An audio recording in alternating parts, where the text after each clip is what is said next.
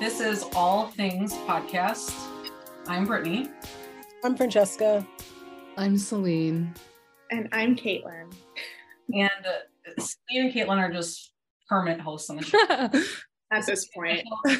We have a lot to say. We just want to bitch about the episodes. Yeah.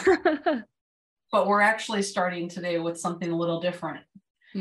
Because Marja Lewis Ryan's bitch ass had the audacity to speak so poorly, so embarrassingly in an interview that was released yesterday. So that would have been the 16th.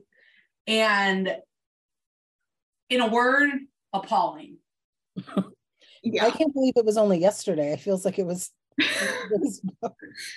It feels like we've lived like 4 lifetimes in the one day. The last has like gone by. 48 hours have been It's just insane. wow.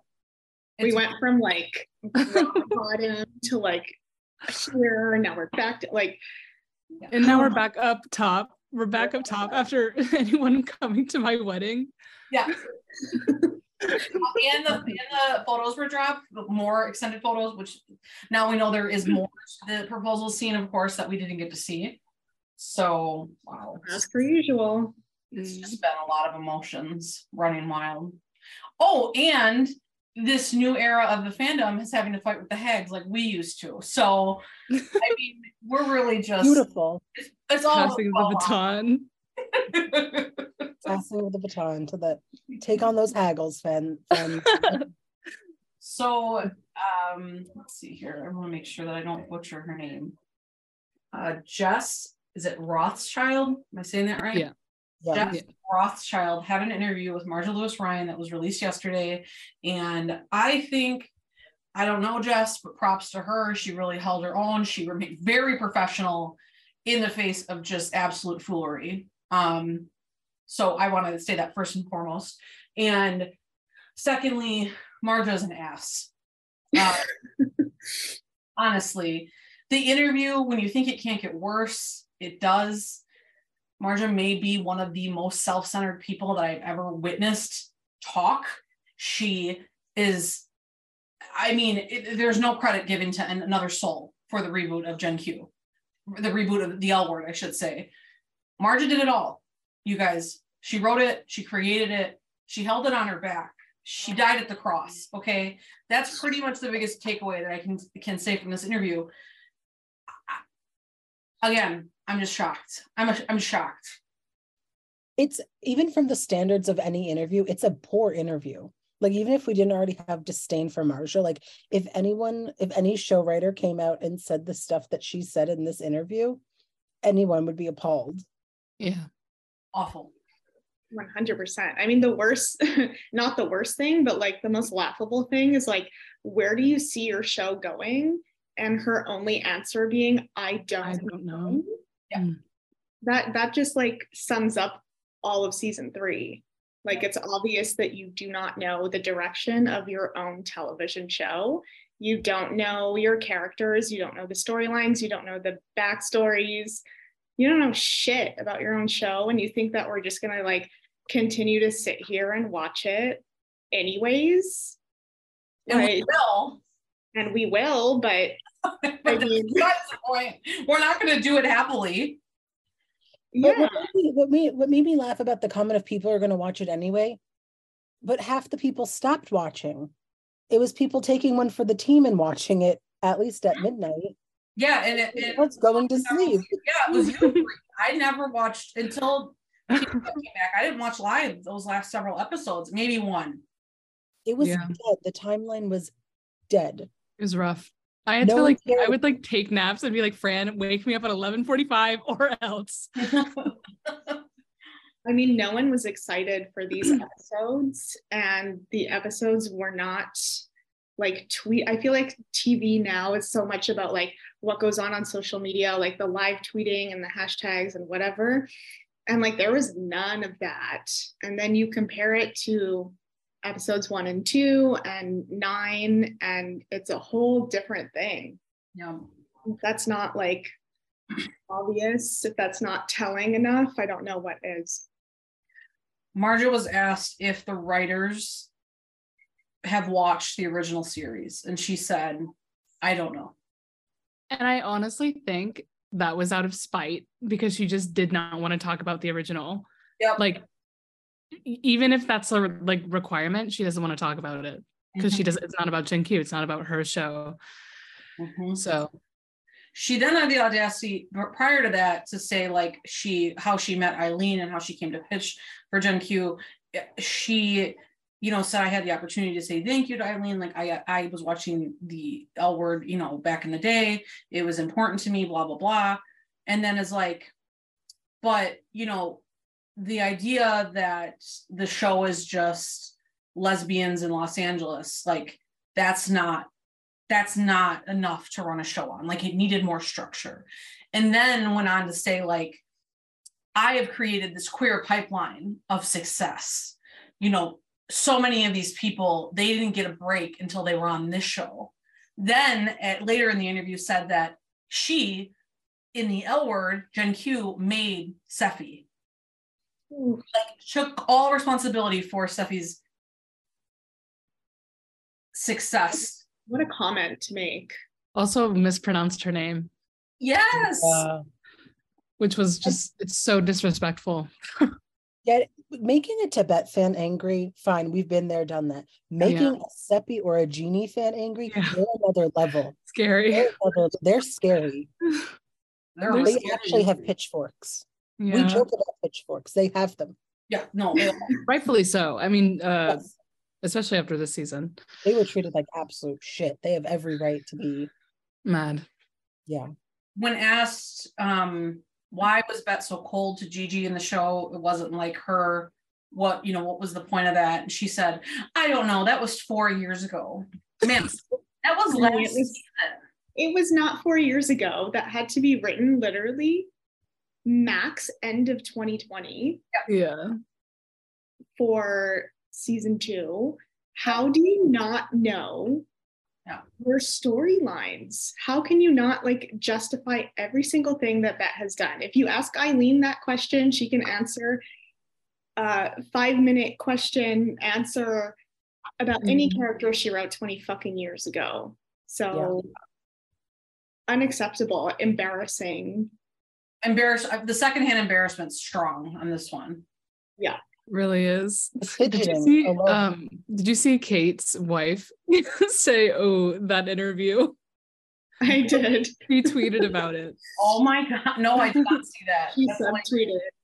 Yeah. She called the decision to kill off Dana. Marja called Eileen's decision to kill off Dana in the original series as correct. Yikes. Eileen apologized. Eileen regrets doing that. Eileen regrets that. So she said it on Pans. She says if she could take one thing back, it'd be that. Yep. I mean,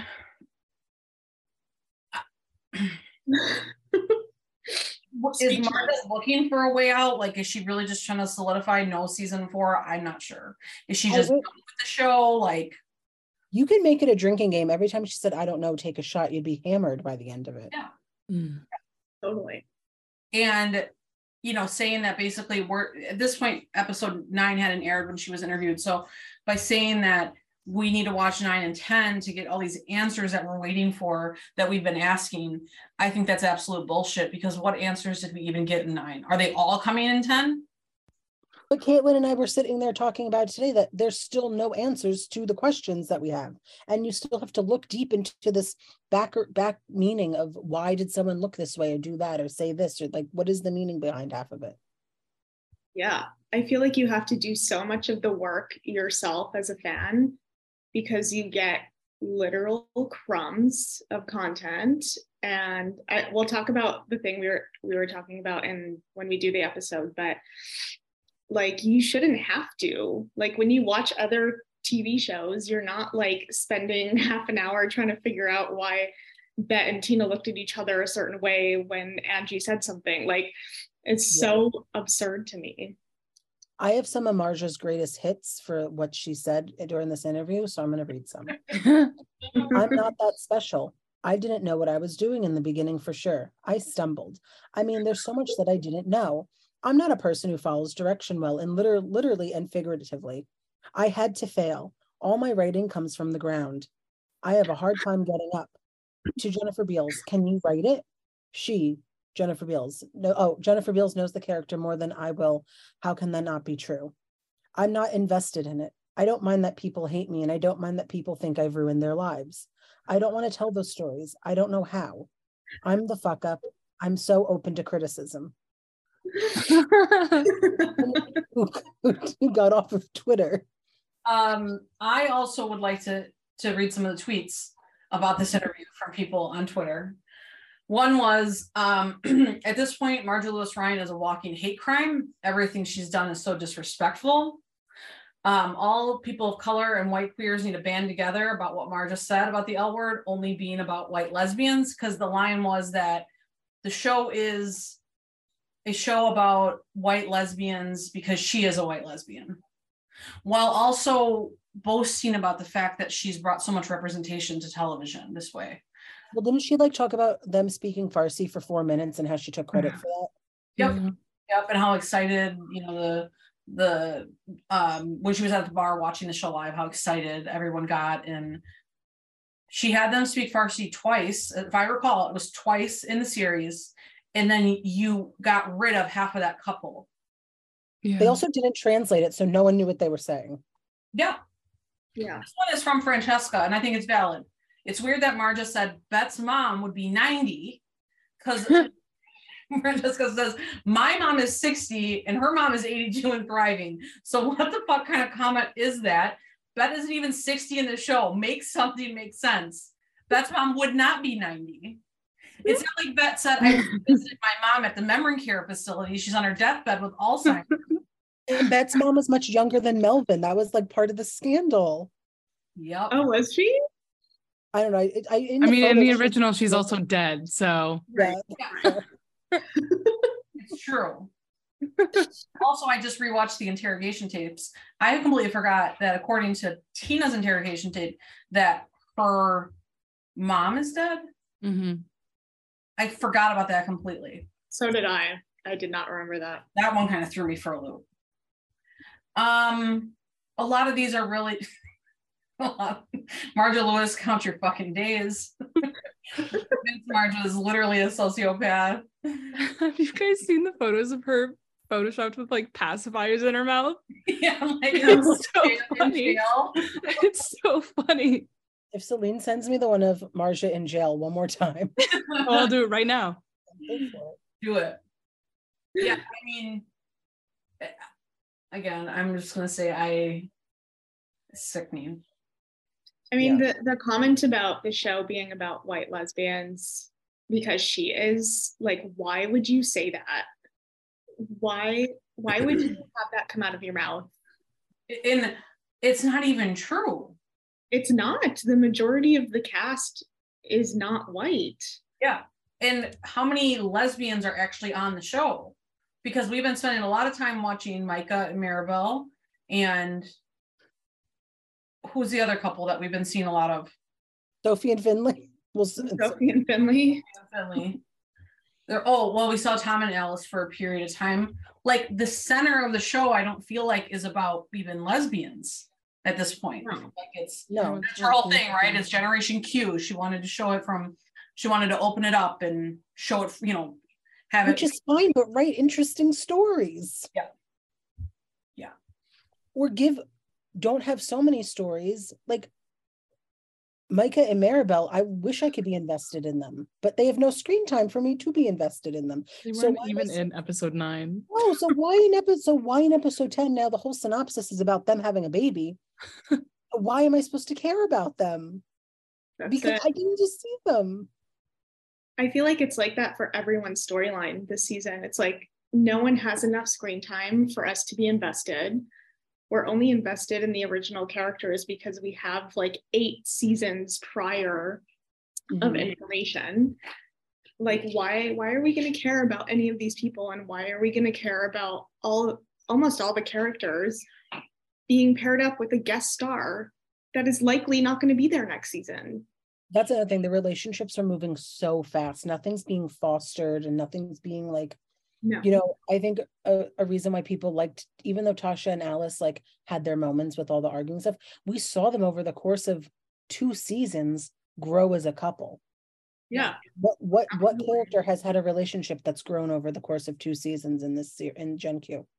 Besides Sophie and Finley, which disaster. Which everyone hates. Yeah, nobody. Everyone has like 3 or 4 episodes, maybe a little bit more with like Tess and Shane. The best rating is for Carrie.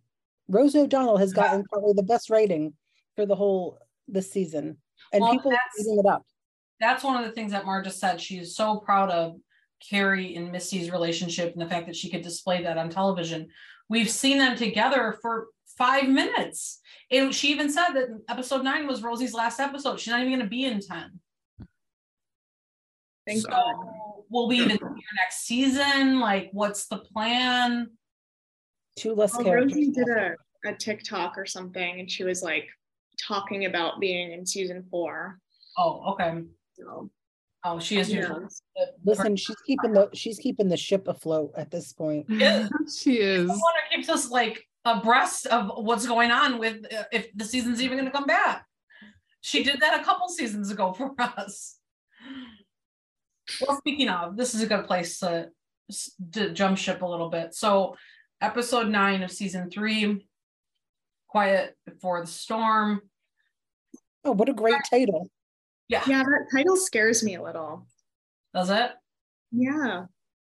Because it's the quiet before the storm. The wedding is the storm. Well, the storm is Tina's orgasm. That is the storm. Well, but also there's nothing about Tina and Beth in the synopsis for episode 10. Little concerning. I was so mad. We're so mad. How are you going to have the entire trailer be about them? All of your promotion on Instagram, Twitter, every from the beginning of the season, billboards. You could have billboards. You know how expensive those billboards are? The window pictures, the digital billboards, the fucking posters. That's like $100K that you spent promoting Bette and Tina. And you're not even going to put them in the synopsis of their own fucking wedding that everyone waited like 19 years for. Be fucking serious. Yeah. So episode 9 opens with Carrie, Misty, and Finley. Carrie, as we knew, survived her heart attack. They're watching Grey's Anatomy, which is funny because when I did an IMDb search of Misty, who is played by Heidi Sulzman, she was on an episode of Grey's Anatomy. So I just thought that was funny. Oh, that's cute. And of course she was, right? Because nothing about this show makes fucking sense. Yeah. So they're like really trying to be supportive of Carrie and the fact that she's now out of the hospital, and helping her to essentially be more healthy. There's not really a ton to this scene. I really like Finley though. I think Finley is like really caring person and like really good at taking, like has like that, I don't want to say maternal, but like that very good caregiving trait. Yeah. And even though she can't take care of herself, she's really good at being there for other people. Yeah. And I think she knows that Carrie's a really important person in her life, especially after what happened in episode 8. Yeah. So then to see Carrie like injured and stuff, like she's going to go over the top to make sure Carrie's okay. And I thought that was really sweet. Yeah, I agree. I do agree. I like their friendship. I like how that's one relationship that we've kind of seen grow over the season, but even then, not that much screen time. No. So next scene is Angie in bed. She's super depressed about her fucking professor. They're broken up at this point, and I just need her to really start paying some attention to Bella, because it's clear, as we see throughout the whole episode, that not only does Bella care about Angie a lot, but she's obviously like got a serious crush on her at this point. Mm-hmm. And Angie is so deep in her own shit, she's not picking anything up. Literally and figuratively. I mean, honestly. There's trash all over the place. Tina and Bette show up at the door. The crowd cheers. Everyone went wild. Everyone. Everyone went wild. First of all, they both look so good this episode. I mean, they always look Mhm. good, right? I mean, truly they do. That's not even an exaggeration, but I love them so much. I just think like they are in this season of life, they're exactly who I would have thought they would be as mothers, like showing up at Angie's dorm, you know, and clearly like embarrassing her some, but just It has way too much time on her hands if she's like looking up on the college website when Angie's like poetry readings, because like parents don't go to those things. oh, Did anyone's parents show up to any of their things for college? no, Absolutely Yeah. not. no. And I love Jordan Hall too, because I thought she played that like surprise moment so fucking well. Like I think her acting in that scene was just brilliant. Jordan's a phenomenal actor. Like she She is doing is. so well. And I know I was talking to someone at the bar last week about it. Like she's playing it so well because you want to hate her. And like she's playing that like annoying teenager that you just can't stand, who's making all those wrong decisions, like so well. Yep. Yeah, 100%. She's acting exactly how a teenager in her position would Mhm. react to their parents. Yep. Yes. And Matt and Tina are just like so cute and like low-key embarrassing, and it's just they have such a good The whole like I was a stagehand and she was like, it was memorable. Yes. Like it was so good. it was so bet. That's such a bet. And like and Tina just like wiping her shirt and just like being Yeah. very motherly. I was like, oh, it's the little nuances where I'm just like, you guys are perfect. Perfect casting. Even when they were like trying to get her to shower and Bet was just like, oh, pits and bits. It's just Bits like and so bits. funny. Like they're trying to be supportive and they're like, you do what you want to do, but like you need to get it together. But then like Bet's OCD, like Jennifer played it so well where it's like she is this new Bet, but then Jennifer's little fucking OCD coming out and like being so stressed about the room. It was so good. The comedy of her picking up like the Kleenexes. And like the like takeout box like from the floor, she's like putting, like you could just tell she was so like she was doing everything in her to not like make a scene about the fact that the room was so messy. Yeah. And just Jennifer does so much comedy with her face. Mhm. yes, Like during the whole scene, you're just like dying. Like her face is just so good. And Without all Bet wanted throughout the majority of this episode was to get to fucking dinner. So she mentions dinner. I made a reservation. Tina does the very cute nose scrunch thing, like trying to get her excited about it. Angie is like not feeling it at all. I also love the line when Angie like looks at Bella and says, I guess we're all going to this thing. Like she had just said, like, nothing's going to make me change my mind. And now we're all fucking going. I thought that was a great line. And then the end of the scene when Bella says that they're low-key iconic. She's right. so true. That was us. She watched the original. Bella's Ella watched the original. Yeah, she did her homework. She really did. Moving on to Tess and Shane. So moving on to Tess and Shane. They spend the night together. Shane gives her the whole like, you know, the dog missed you. We see a lot of like Tess is deep in her relapse this episode. Like she's drinking a lot and things are rocky, and Shane now suddenly is open to couples counseling.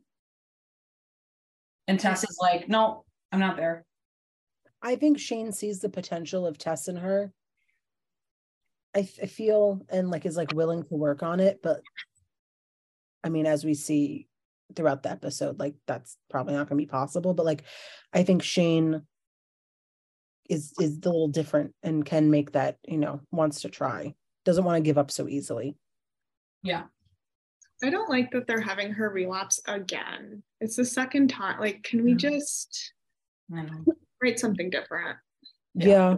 I mean, Kate said when Kate did interviews for season 1 of Gen Q, she specifically said, I don't want Shane cheating.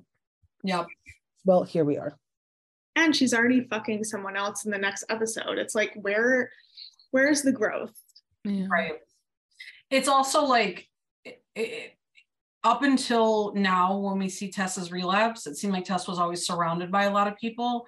And I will give the writers a compliment. I think that when people are grieving, a lot of times folks pull away because they like don't want to say the wrong thing or do the wrong thing. So I think that is actually an accurate representation, that maybe people think by giving her space that they're like doing the right thing, which has got to be how no one has noticed, because they're portraying her as like drinking any chance she gets.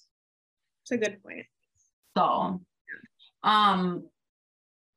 So the next scene that we go to is the Alice show. One of the things I really realized this episode is I really like Sophie as a character when she's like in work mode. Yeah, like boss babe, boss bitch mode, you know, like I think that she's a very good like counterpart to Alice. And I think they have really good scenes together, the two of them. She grounds her, I think. What's that? She grounds her. Yeah. You know, Sophie grounds Alice and has her get shit done. Yeah. And so it's going to be Alice's like finale episode, and she's going to have Rachel, is it Maddow? Am I saying that right? Yeah, Rachel Maddow on the episode, and like it's super exciting. And then like Sophie gets the DM that she finds out that Alice like made that scene at the movie theater like she did earlier in the season, which is retweeted by James Corden. Yeah, of course it would be. Well, it's funny because like I guess when they wrote the episode and like shot it, like was James Corden like that problematic yet? Like he didn't have like the Balthazar run issue, right?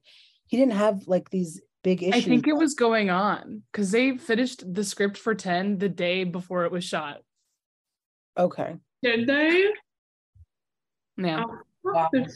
Before the table read. Sorry, not the day before it was shot, but that's insane. That's insane. This wedding has been in the making for 19 years, and you finish it the fucking day before the table read. Well, listen, I think a lot of it's waiting for written by Jennifer and Laurel. Oh, yeah. Jennifer submitted her work late. I really enjoyed the callback. I was not expecting it about Daryl Brewer from the original series when she outed him and like still stands so justified, just like she did in the original series, that like he was toxic for our community, like he fucked with us first, basically, like I owed it to the lesbians everywhere. But yeah, I was not expecting it. Like of all the things they could have referenced from the original series, that's not ever one I thought would come up again. Honestly, I forgot about it until they brought it up again. I forgot until they like said what it was. I was like, "Who's Daryl?" And at first I thought it was the person that she was fucking in episode 1. I was like, "Is that the Gen Z person?" Yeah. No, I totally forgot as well. I was like, "Who the fuck is Daryl?" I think if you went through people's tweet threads, you could literally just see who's Daryl. Yeah. I only realized like later, there's a scene later where they talk about what happened, and I was like, oh, that's who they're talking about. Okay. Next scene is Finley, Misty, and Carrie again. They're hiking. They're on a family hike. They're on a family hike. I can relate to Carrie in this scene because when I went to visit Francesca and we went to New York City, that bitch whipped me around town as if I had any business being on my feet for 20,000 steps in a day. I didn't have that. I had no business. Zero. And then we went up a massive fucking hill when we got to Montreal with Caitlin. It's true. We did. I will say I've done Runyon Canyon, and it's pretty hefty. There's she had no business doing that after a heart attack because I had trouble doing it. The fuck. Yeah. They really were like pushing her quite a bit for her like being so freshly out of the hospital after this cardiac episode. Like, and it's like 100 degrees in LA, and it's a big mountain. It's massive, Runyon Canyon. Yeah. It's very big. She should not have been doing that. I think you're usually supposed to like walk around the block after you have a heart attack. Yeah. Yeah. Maybe try like taking a couple laps in your living room, something like that. Like get the garbage out. Yeah. So I really do like Misty and Carrie's like relationship that they have going on. Two things Carrie and Tina never had to be a couple. Danny and Sophie never had to be a couple for this show to be what it was. I think that was wasted time. I think if they would have brought Carrie on and made Misty her love interest from the beginning, she would have been way more likable. But I think a lot of people are still probably pretty jaded about Carrie because of the fact that that was Tina's fiance. And Danny and Sophie also is another example. They never needed to be together. They're very good as friends. I really like their dynamic. Maybe it's to show that like lesbians can still be friends after their wedding is bombarded by one of the people that they're cheating with. But I just don't think it was a necessary storyline. No. Thoughts? Yeah. I just also think the Tina and Carrie dynamic is just so awful. Yeah. Doesn't make sense. Like, fine, put Tina with someone, but like, even, and it has nothing to do with Rosie O'Donnell, but the personality of Carrie makes no sense. Yeah, no, none. Tina would never be with someone with Carrie's personality. Like, you saw it in every scene, especially when Bette was in the scene with them and it was like the three of them. Tina is literally so embarrassed with every single word that comes out of Carrie's mouth. Mm-hmm. Like, you can't tell me that Tina was gonna marry her. Like, it just doesn't make sense to me. No.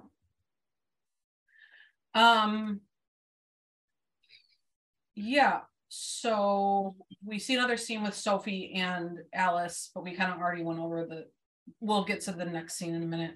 We see Dre and Danny. Dre tells Danny that they love her. Dre loves Danny. It just blows my mind that some people like love them. I don't get it. They've had like 30 seconds of screen time. Like, maybe a minute and a half. Yeah, like there's nothing to, all you see them do is like laying in bed and then they'll kiss for like 10 seconds and then something happens and then like there's nothing to their relationship. Why did Dre say I love you? What do you love? I don't understand. Her iPad. The iPad. I like Dre as a character. What's that? I do like Dre as a character. Like, Yeah. I would like if they were season 4. They could have done so much more with them. Yeah. I don't get it. They were writing a bomb song though. We'll get to that. That's a good song. It is. Song. They need to release that shit on I Spotify. feel like they should be labeled like a prodigy for having that ready by that night. Like, that's impossible. Danny then gets called away by Sophie to help Alice out of the crisis that she's in. So, And Danny was in her own crisis. yeah.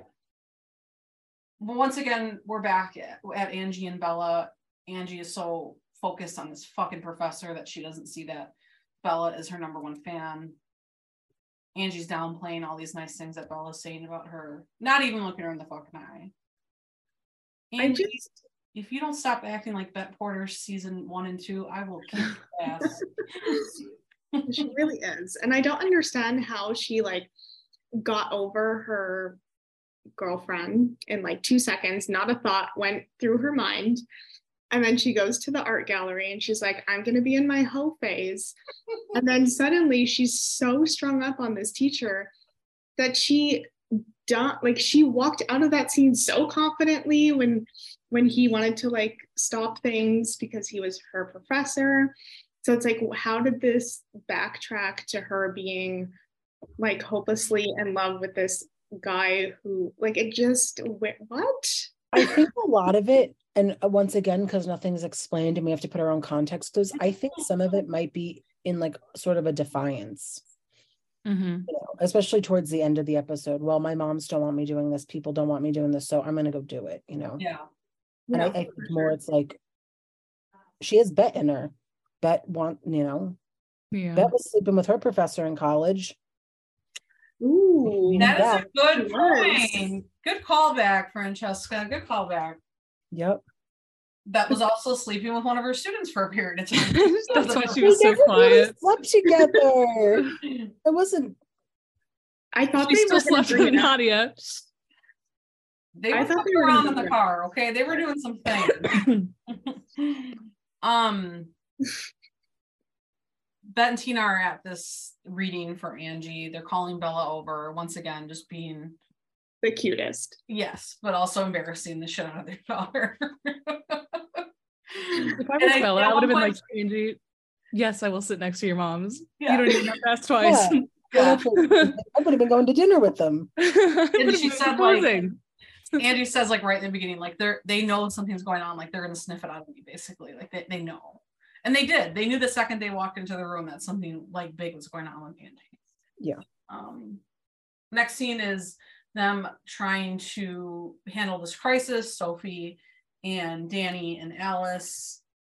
And again, Alice is firm in saying that, like, she did nothing wrong. She's not going to apologize for it. Sophie and Danny wouldn't understand because they weren't lesbians then, like, they're from the younger generation. Was anyone upset that Alice said that? Like, not like out of us, but like, do you think people were like upset when Alice said like, do you think it was supposed to be a hurtful comment? Like, you don't know what it was like for us or anything like that? No, I don't think so. Okay. I don't know. I didn't see anyone be upset, but when I was watching it, I was like, I feel like someone's going to bitch about this comment now. Probably. I think it was a valid comment to make. Absolutely. Like, at the end of the day, like, we were all pretty young. Like, we don't know what it was for people who are like in their 50s. Like, we don't. I mean, like, even, I know this is going a bit forward, but when they were at the burger place, like, they were all over each other. And I was thinking to myself, I was like, we could not do that. Like, 20 years ago. And we couldn't do that. Yeah. Totally. Yeah. In the next scene, we see the professor and Angie having this little conversation before Angie goes up on stage, and he's talking about how, like, his car was broken into. Obviously, Angie threw that brick, and Angie's basically telling him, like, it was warranted, and the professor is basically just, like, boo-hooing the whole thing and saying she overreacted. Then Bet turns to Bella and asks her if she wants some candy. I saw a tweet the other day, or like today or something, that was like, oh yeah, Bet got all the candy so that she could hide the ring in her purse. And I was like, oh, Bet wouldn't do that. When the stills were, like, released before the episode came out and that blog post was put up, that blogger said, like, the glasses, the candy, Bet is entering her Mima era. I think that was fucking hilarious. Well, I was talking to someone and they said that the candy moment was stupid. Bet would never do that. Such poor writing. And I was like, you just don't get Bet the way that we all get Bet. Sorry. I think it was a nice way to show her in her, like, little mom era, like sweet moms, like, yeah, like, soft. Always have candy in their purse. Like, I think it was just a way to show that Bet was, like, in that period of her life. Do people also not remember, though, Bet also had a soft side? Bet was not always screaming banshee. Like, Bet was also a soft human being, especially with Angie, especially with Tina. Like, she wasn't always like this mean, awful person. And we see a lot of the softness throughout Gen Q, like from season 1 on, especially with Angie. So I don't know why people are so bent about her being so, like, she's in love. Let her be in love. Yeah. I think you see only on Gen Q, you see it with Angie, but you don't see it with any of her love interests. Mm-hmm. Like, she was really rough in season 2, especially. So I think people have that in their mind and they're like, whoa, like, why is Bet acting this way? But if you go back to the original series, anytime that she's with Tina, she is like how she is now.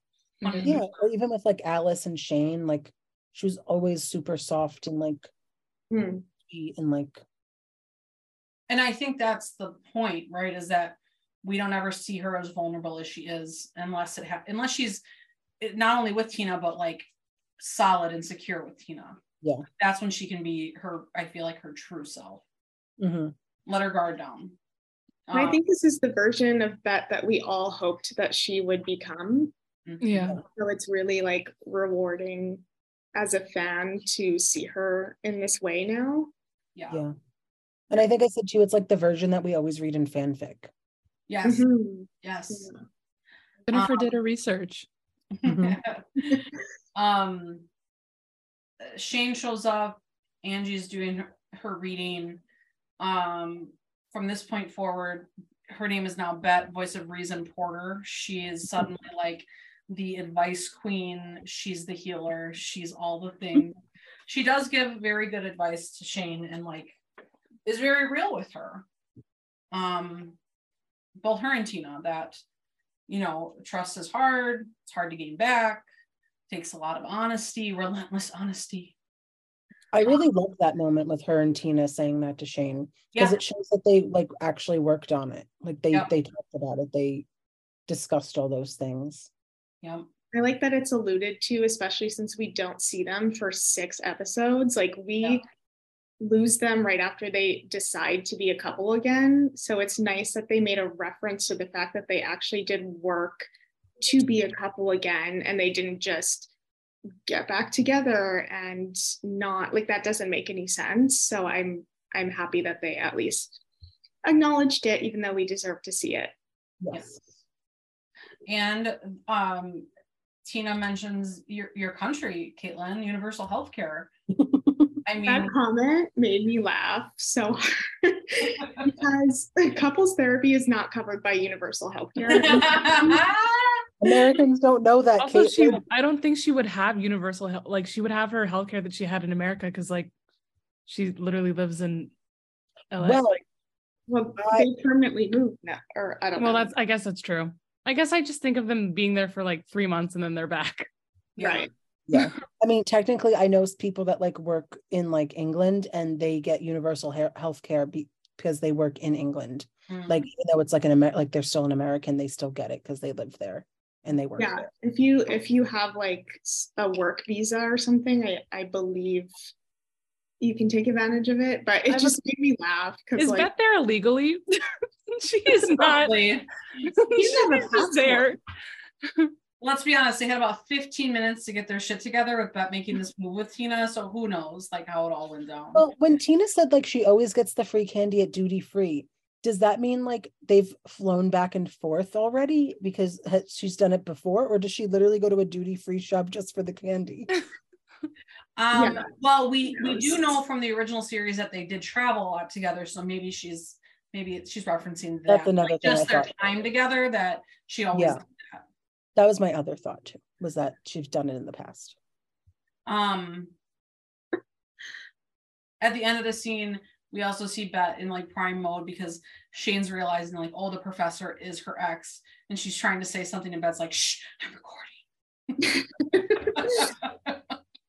It records like such a mom, like the way she puts her camera. She put her glasses on. She had the whole, I felt represented because when I'm at Hen's recording, that's how I look.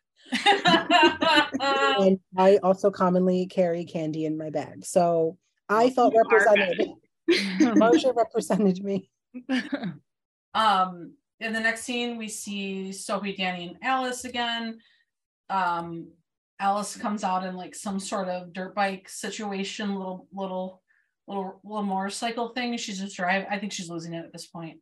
She's kind of in denial about what's going on, but then Sophie has to break the news to her that Rachel pulled out. She's no longer going to be a guest on the show. And Alice says a line that I think was the message that Marge was probably going to try to get across to us now that they've released this awful fucking interview, which is, I'm just trying to give a voice to all the queers and they turn on me.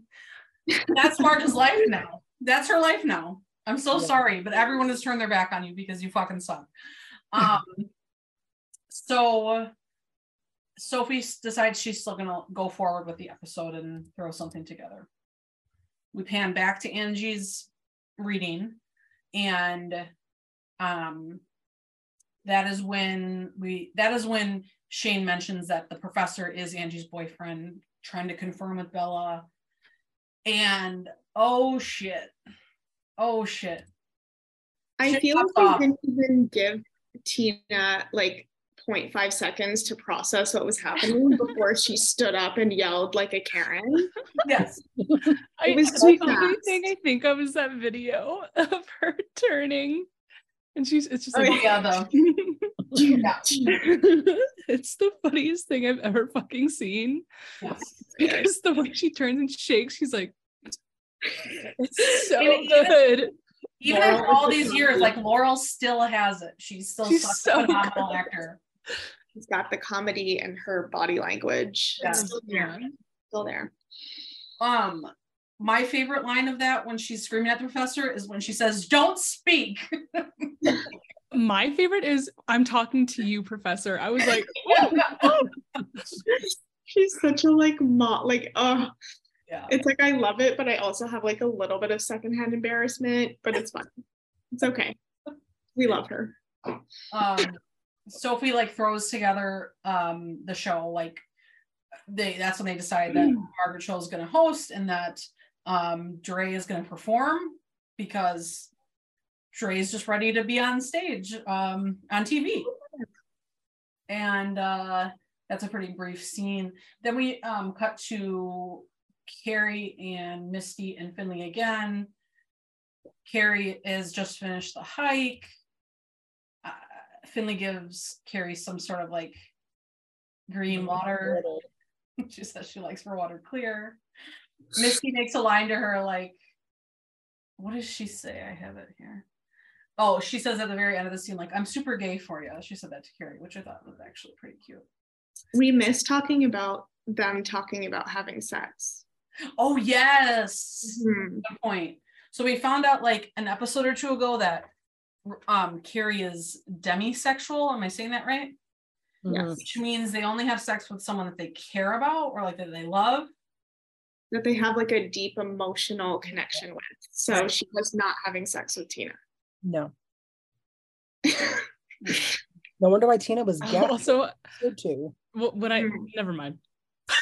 No, I'll say it. No, when we get to the scene with Misty and Carrie, I'll say it. Okay. I'm looking forward to it. Yeah, so there's like that build up. They're talking about having sex throughout the hike, and you know they haven't landed on like if they will or they won't. And Carrie basically says like, "I wasn't expecting to have this many feelings for you so fast." We pan back to the Porter Kennard family plus Shane outside of the university having this argument. Tina's fucking furious, rightfully so. Angie is furious that she was embarrassed by her mother. Bet, again, is like trying to play mediator, which is an interesting sort of position to see her in. Yeah, what are your thoughts on the scene? I love the energy. I want to say that. I love when actors like just leave everything at the door and just fucking yell at each other. Like it's so good to watch. Yes. Yeah. Start there. When Angie said, like, Shane's like, "Why didn't you tell me?" And Angie's like, "Because I don't owe you anything. It's my fucking life." Like, that was a great delivery. That was so good. Jordan was so good. Yes. Yeah. And I love when Bet is like, you know, like puts the finger up, like, no, like we're mad at him, not you, you know, again. Yeah, I love the way that he said that. Yes. And but they're being so reasonable. Like they are, like what they're saying is making sense. Like he was in a position of power. He shouldn't have done it. And when you go back and watch the episodes, he's the one who was like, "I want to date you. I don't want to not do this." Yeah. He put her in an impossible situation. Because he backtracked the second that they had sex. Yeah. And it's like, you can't do that, especially to like a young girl who just lost their virginity to you. Like that means a lot. Yeah. And I think that's where that pull is that they have had sex. And Angie kind of alluded to the fact that her and Jordy did some things, but they never had sex, is what she says. Yeah. So I think that's also kind of where this attachment is coming from, because it's not only someone she had sex with, but her first.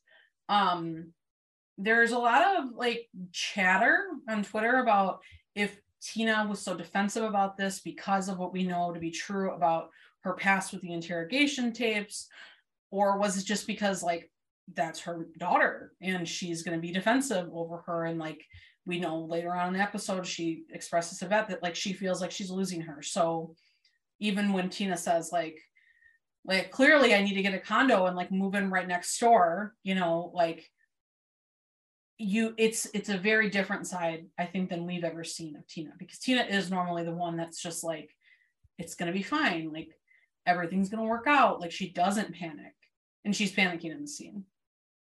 Yeah, I think us as fans, like, we want to believe that they used Tina's backstory of the interrogation tapes as like motive behind what Tina says, but I don't think Marja even knows that interrogation tapes exist.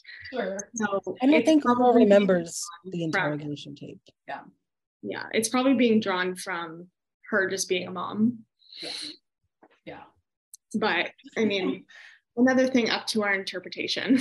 And once again, Bette is just trying to get to dinner. She's just trying to get there. She's made these reservations. She's hungry. She wants to just like everything's gonna be fine. She wants to propose. Yes. Bella chases after Angie and like says, I agree with your mom. Like he took advantage of you. Oh wait, but can we go back to the line where Angie's like, it's not like you've fallen in love with someone that you weren't supposed to, or something like that. I lost my breath. Like, seeing Laurel's reaction, I was like, yeah. Oh, that hit a chord. Yeah.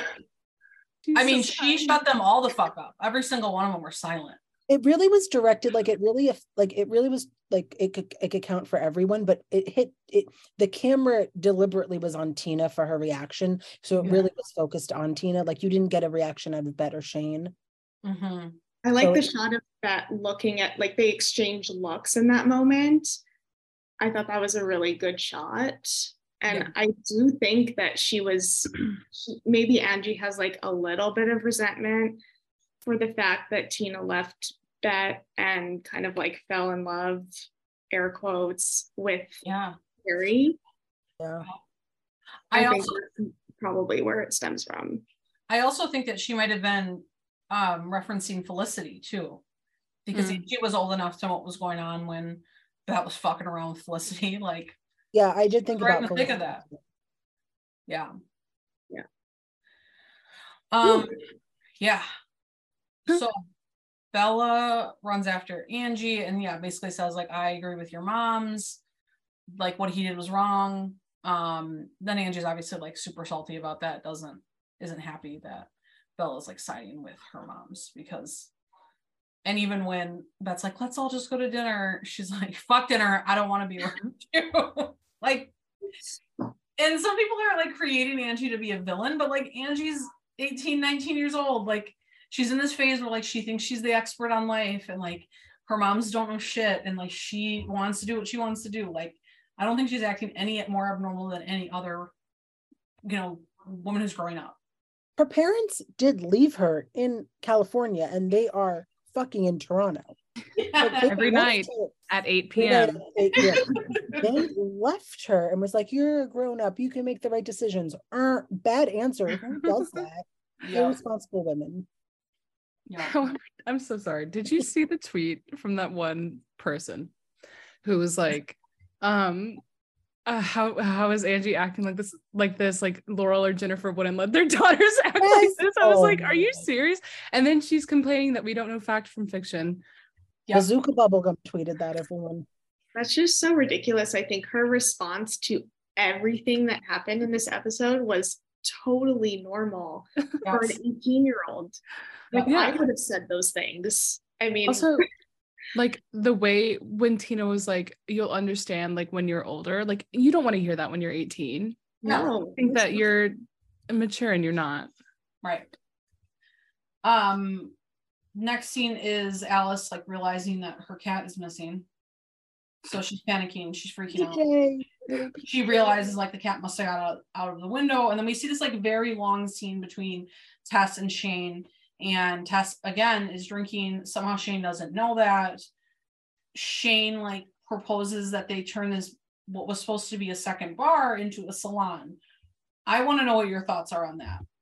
What really pissed me off about the whole Shane and Tess interaction at the end of the episode was, yes, Tess is drunk, so you have to take that into consideration. But when she says this was supposed to be mine, it really frustrated me, because Shane's been bankrolling all of this, been bankrolling her entire like life at the moment. Yeah. Dana's, but Dana's was hers. Shane let Tess decorate Dana's, be the manager of Dana's. Like, Shane did it sort of in like a cute way because she liked her, but like she let her have that freedom. And then Tess goes and is like, let's buy another bar. And then has the nerve to say, oh, this is going to be my thing. Dana's is already your thing. Shane already gave that to you. And why does Shane owe you anything else? And why can't Shane have something of their own? Why can't Shane doesn't have any passion in her life at the moment, and being a hairdresser can give that back to her. Yes. Yeah. Go off, Queen. Go off. It pisses me off so much. And it's like, yeah, she's drunk and being unreasonable, but like, I'm sorry, who is this Tess? Where is Tess? Like, what is happening? There's also the shot of her dancing alone at Dana's, which reflects back to season 1, where she's like drunk and serving alcohol to everyone and like dancing throughout the bar. And I thought it was a really interesting parallel to like the bar being full of people. And like we said before, like now she has no one around her. She's not really talking to Finley. She's not talking to anyone since her mom died. And like the bar used to be filled with people and she was drinking and having, you know, that type of time. And now she's there literally by herself drinking and like hiding it and kind of like in this like very bad place. Well done. I did not even, I just thought they were just showing the fact that like she was drunk and like isolating. I wouldn't even never like put those two scenes together. Well done, Jessica. Deep dive. I saw it and I just like laughed. I was like, what is going on? Yeah, no, I think that's a stellar observation. I also think that like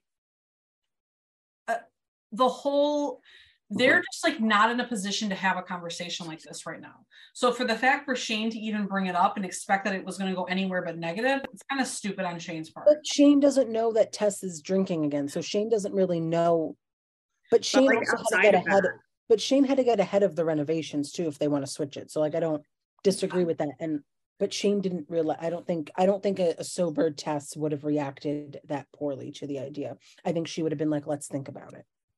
But when Shane asked if Tess wanted to talk to someone, if they wanted to go see someone, Tess was very clear that like she didn't want to talk. So I don't know that I don't know if Shane really could have expected that like Tess was going to be on board with the idea in any degree, whether she was sober, drunk, or indifferent. Also, why has Dana's been closed since Finley pulled the fire alarm? Because that was like several episodes ago. Like, why is Dana's closed on like a night? Well, just in there. I don't have an answer. No one works at Dana's. Maybe it's because like they were gone for Tess's mom's funeral, and then Finley was taking care of Carrie. Are we? Normal bar owners have a manager that runs things. Dre shows back up on like Dre's back. They're ready to perform. They're questioning Danny about like what's up after Dre said that they were in love with Danny.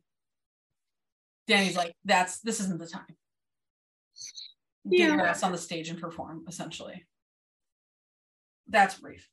Then we get to the scene of all scenes, which is we're at the fucking burger stand. What's the name of this place? The Freeze something? Foster's Freeze. There you go. I love their dialogue in the beginning. I love everything about the way that like Bet is comforting to Tina, that Bet is like, we are losing her. Like just so straightforward. Like she's so fucking smart. Like she's ready. Like just again, to see them in such different positions, I think it really speaks to their growth. Yeah, I love when they do a role reversal with Bet and Tina. You see that in season 6 a little bit. But it feels so natural this time. It feels like they've done like a lot of growing together, and Bet being like the voice of reason throughout this whole episode, it was really nice. The line between Jennifer Beals and Bet Porter is getting thinner and thinner. Absolutely. Like the only line that it is lesbianism. Like that's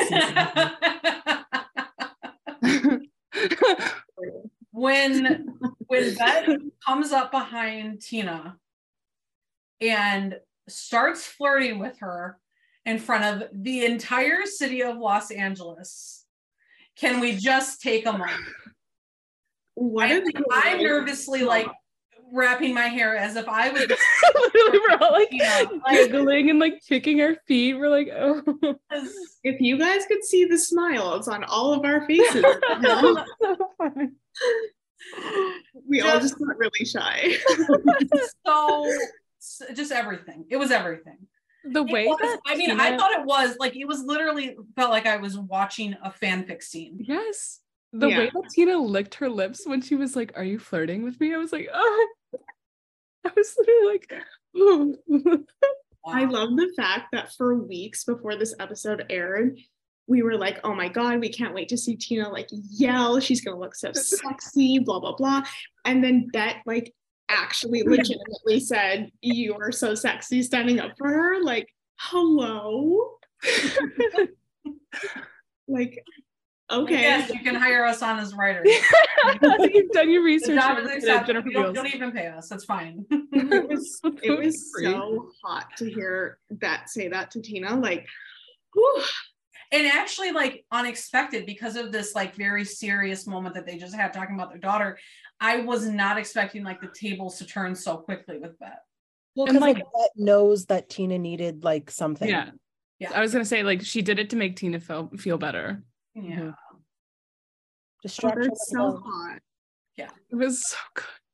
And then they're like hanging all over each other, like ordering their number 3s with fries and a soda. Like, just so good. Did you hear the 2 straws? Do you think that's the new Cobb salad? Totally. Yeah. But then they show 2 sodas. They can't even get it like right. They can't even do that right. If I was that cashier. Oh. I was just thinking though, like, I like how the L word totally erases homophobia sometimes, because like they're just out there living their lives, being complete lesbians in public. Yeah. It's so cute. Not a care in the world. No hate crime. The only unrealistic thing is I know someone in that line would have been like, look at these 2 hot milfs. Please look at them. Look at them. Yeah. Do you right? It would have been fucking Celine in the bushes. Like, the stalker, your fucking camera. I would have had like a leash on my, like one of those backpack leashes. Everyone would have been on their knees. Was that? Everyone would be on their knees. Yeah, it's true. The other thing that makes me laugh about the original show and about Gen Q is that like everyone is just like, everyone in their orbit is a lesbian or is queer. Like that's not real life at all. But okay, sure. Yeah. Everyone just happens to be gay. It's fine. If this was the OG, everyone in line at the Frosty Freeze would have been gay. Like very stereotypical. 100%. So 100 footers. Like, okay, so I at work today, I'm watching the episode as you do on the clock, and my coworker comes up behind me and is like, oh, are you caught up? Like, have you seen the most recent episode? And I was like, pause at the scene where Bette and Tina are in the dorm room with Angie. And I said, hold on, you watched the L Word? And she's like, yes, like since years ago, I like watched the original. I'm like, do you have any idea what can of words you just opened? And she was not ready. Like, she watches the show, but she does not like follow the actresses. She did not know who Marjorie Lewis Ryan was. She did not know about the interview. To be that naive? Oh my God. I wish. I said, girl, take a seat. And like, I was telling my husband about it when I got home, and he's like, you do not understand that like you and your friends are way outside of like the norm. Like not many people are fans like you guys are of the show. I'm like, but I've never met someone in real life that's like watched the show from back then. Never, ever. My friends from the show are from the internet, period. And then like people in my world that I've gotten to watch it, like gun to their head, gotten them to watch it. So yeah. Yeah, I know like only a few people. So yeah, most of the people I know in real life never actually like finished it or only watched it here and there. Yeah, or like their favorite character is Shane, and I'm like, yeah, you clearly didn't pay a lot of attention. It's Tina or Bette or die. So then we see Alice looking for her cat outside. She calls 911. That's pretty much the gist of that scene. Then we see Angie go back to the professor. No. Girl, What are you doing? I just hear kids Too much.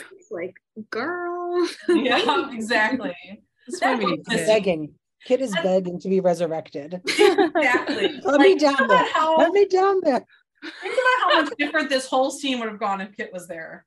It all would have Could gone have been down. bursting through that dorm room. Yeah, I would like love to see Kit and Angie yes, on yeah. Gen Q. Like,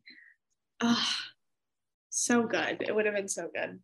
And Pam's in like chaotic era again. And that would have been What the she fuck would is have she been great on tweeting? Twitter. She would have been great on Twitter when these episodes were airing. Yes. Oh my god.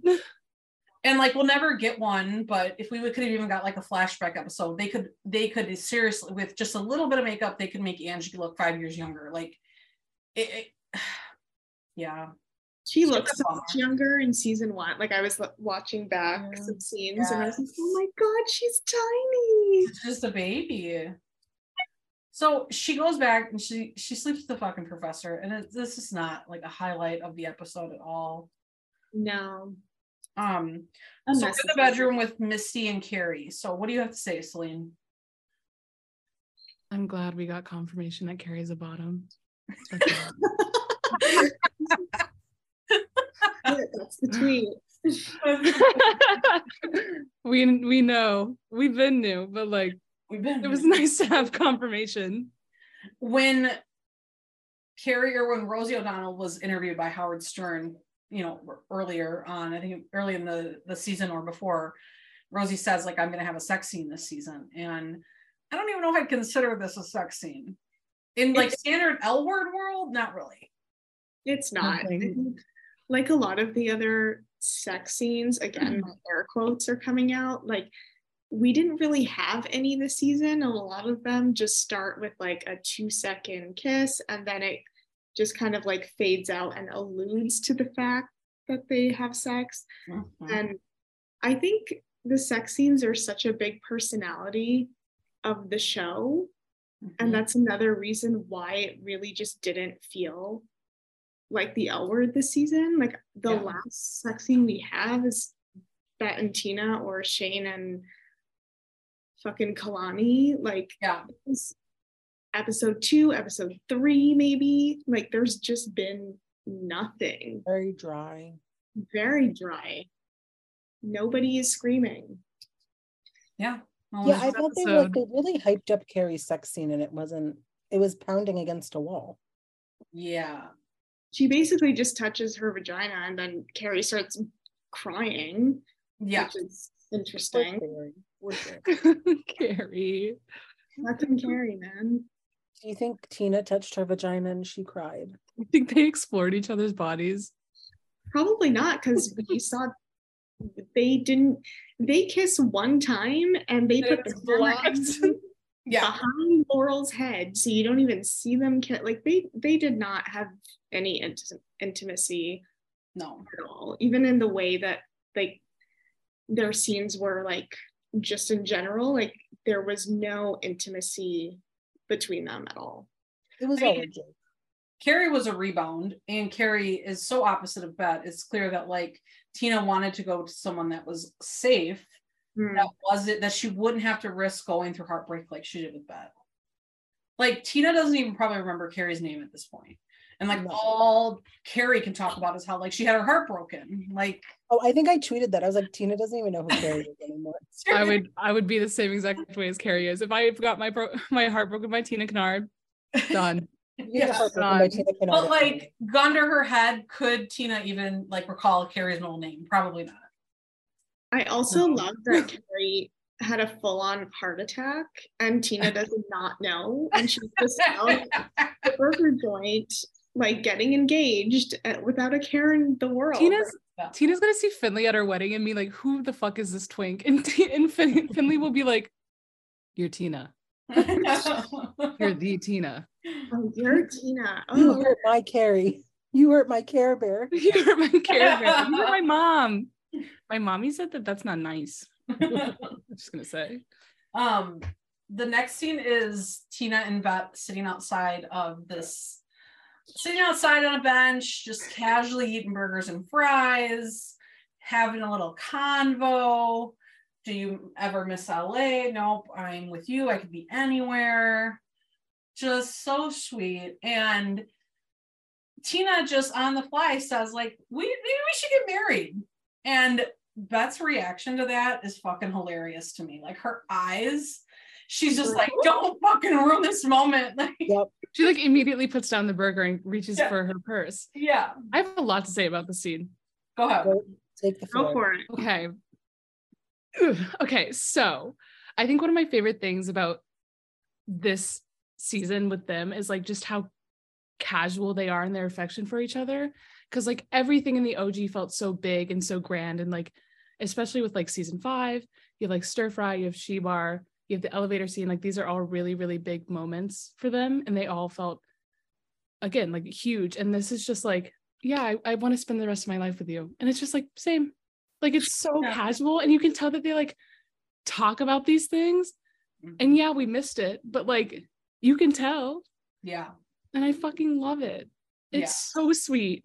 It's a very sweet moment. I like that you can see that they've just like done so much work together again, like that this moment could be so casual because they've done all the work that we haven't seen.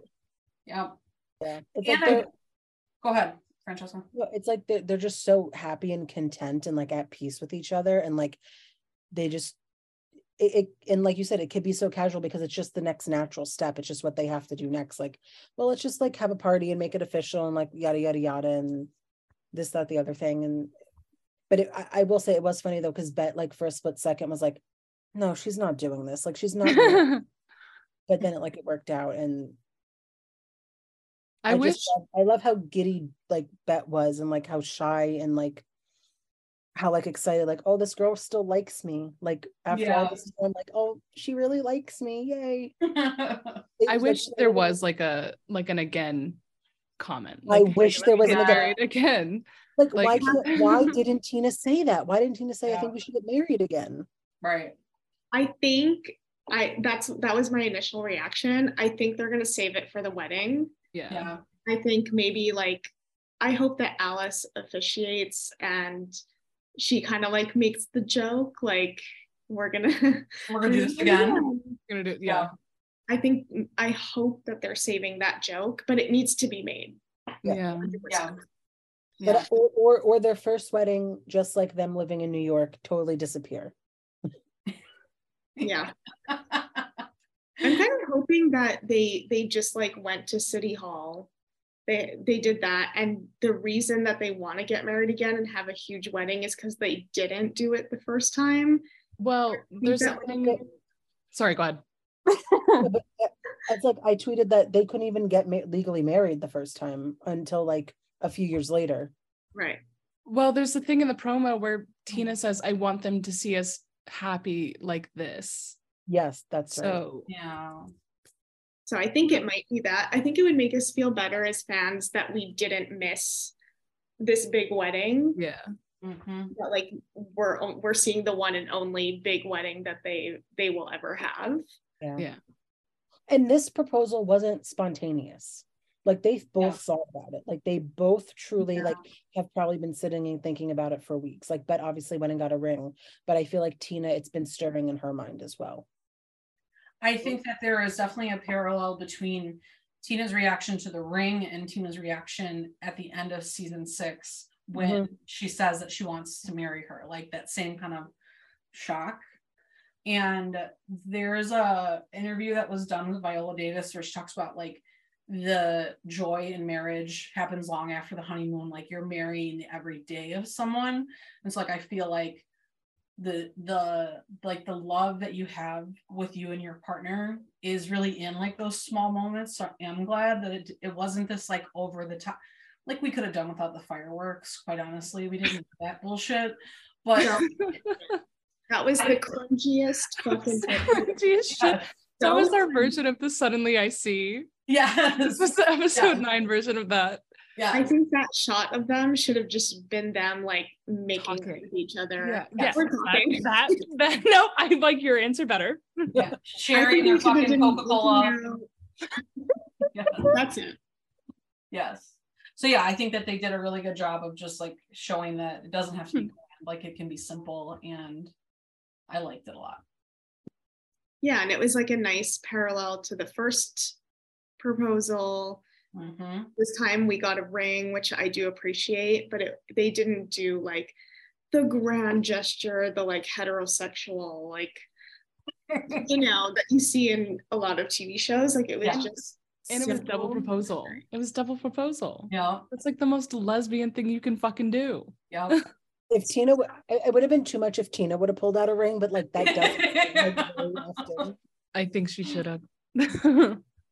I love when Tina turns to Bet and is just like, let the record show that I asked you first. Like, I love her look in that moment. Like the eyebrow comes back. Like, it's perfect. Do we want to discuss? I know a lot of us were hoping that Tina would have been the one to have the ring and do the proposal. I know a lot of us were like kind of upset because we got spoiled before the episode.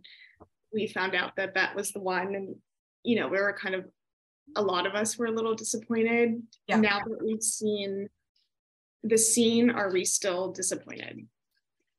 No. Okay. I also Are you still disappointed?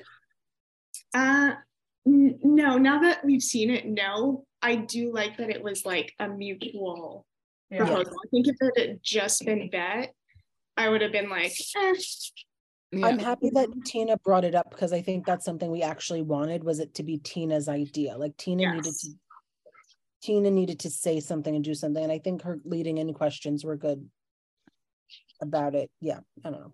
Yeah, I do like that she mentioned it first, at least. Like she wasn't the one who had the ring, but at least she mentioned it first, and I think that was necessary. So yeah, good.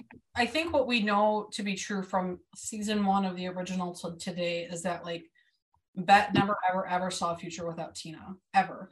It's really truly always been Tina who has stepped away from the relationship. So it doesn't surprise me that like now that they're back together and they're settled, that Bet's just like, we're getting fucking married again. Like, you know, whether you want to or not, I'm getting this ring, you know, like that like eagerness and like lack of maybe patience in a sense because they hadn't talked about it yet. It's not surprising to me. Yeah, when you put it that way. Yeah, totally. Next scene is we see Dre performing on the Ella show. that song is a bop. It's a bop. Yeah, it's a great song. We see Finley looking at apartments, and that's also when we hear Harry and Misty having sex. Then we cue to this just super cringy fucking fireworks scene between Tina and Bet. Never in a million Like, years. who said Unnecessary. right now? Fireworks. Yeah. Random. How are you sitting in the middle of Los Angeles? Yeah. And like fireworks go off the exact moment that you get engaged. Like, again, For real. Be serious. We see Angie and the professor like after they had sex. Well, we see Tess dancing alone in the bar. Shane like smelling Tess's clothes, I guess is what That's what it was. It's Tess's shirt. I was like, why is Shane smelling her own shirt? Right. We come to kind of the scene where Dre is like dramatically gonna exit the apartment because Danny still has not clarified like her feelings for Dre, and we're left at a cliffhanger. We still don't know. And then we close with Alice calling the fire department looking for her cat, and everyone was kind of speculating that it was going to be Tasha that came back. I still think like it was a little shocking that it was actually her. Thoughts? I'm so glad that it was. Yeah. I'm glad that they did it the way they did, because we all assumed that Alice was gonna like call her and she was gonna be the, you know, like trying to see if she was the one. Like, I'm glad that we were so wrong about that, because I hated that idea, and this one was good. The tension, the arguing, everything, I was just thrown right back into the original. I was like, yes. Give it to me. I love it. I'm fucking here for it. The way Alice was like, this is so annoying. I was like, it's perfect. It's everything.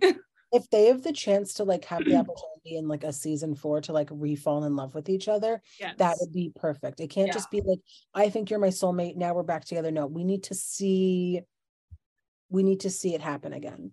Yeah. Also, so glad she's a firefighter. We love it. Yeah. She switched departments, thank God. She switched them. Oh, it was just so good to hear her voice again. I want to hear her laugh. Oh, so bad. A lot of people compare Gigi and Danny to like the next Tibet, like they thought like that was gonna be like the it couple, but I think people did sleep on Tasha and Alice. Like they have very good, I think that Leisha and Rose have very good on screen chemistry. A lot, not as good as Jennifer and Laurel, because no one will ever hit that tier, but like they're a good runner-up. Like they jumped right back into it, like you said, Celine. Like it was like no time had passed, even though they hadn't been on stage together in like 15 years. Yeah, that whole dialogue was like, just kiss me already. Yeah. Yes. When she was turning away and Tasha was like, Alice, you see her face be like, and I'm like, yes. Yeah. Now they have to hook up at Bette and Tina's wedding. I feel like their wedding is going to be a whole fucking situation where so many people hook up. They're so Like they're hooking up, other people are hooking up. Some other hookups. I'm not gonna say who. Can't wait to talk about that one next Can't wait to talk about that one. I mean, we can bring up is it public that no. No, No, it is not. Let's not be those people. Let's not be that podcast. And right. Let's just not public knowledge. And we'll talk about it after we stop recording. And then I guess I want Tasha and Alice to hook up. Yeah. Is she in? Do we know if she's in the next episode? Like, I feel like it's super random to have her come back and then disappear again. So she's in this episode. She's in 10. Mm-hmm. Oh. Slay. Okay, so great. Slay. Slay. Slay. Next episode is the Tibet wedding. Can't wait. Francesca got her formal invite already. Save the date from Showtime. How does it feel to be just blessed? Be an angel. It feels great, but the weird drama that ensued afterwards, bizarre. What happened? We'll talk. I'm still waiting for mine. Oh yeah, Caitlin's getting one too, but I am getting one. The moose has to bring it to her apartment. I like check profusely, like every day. I'm like, is it here? Yeah. Be in LA, hopefully with some people. This are you not watching it Thursday night then at midnight? Are you waiting? No, I am. Oh, are you kidding? No. I was gonna say, how are you gonna wait till Sunday? No, I'm not. There's no fucking way. I'd rather die. I would rather lay in LA traffic than wait. Like, there's no fucking way I'm waiting. This has got to be one of our longest episodes in history. Easily, no doubt. So this has been another episode of All Things Podcast. I'm Brittany. I'm Francesca. I'm Celine. And I'm Caitlin. And we'll see you at the fucking wedding.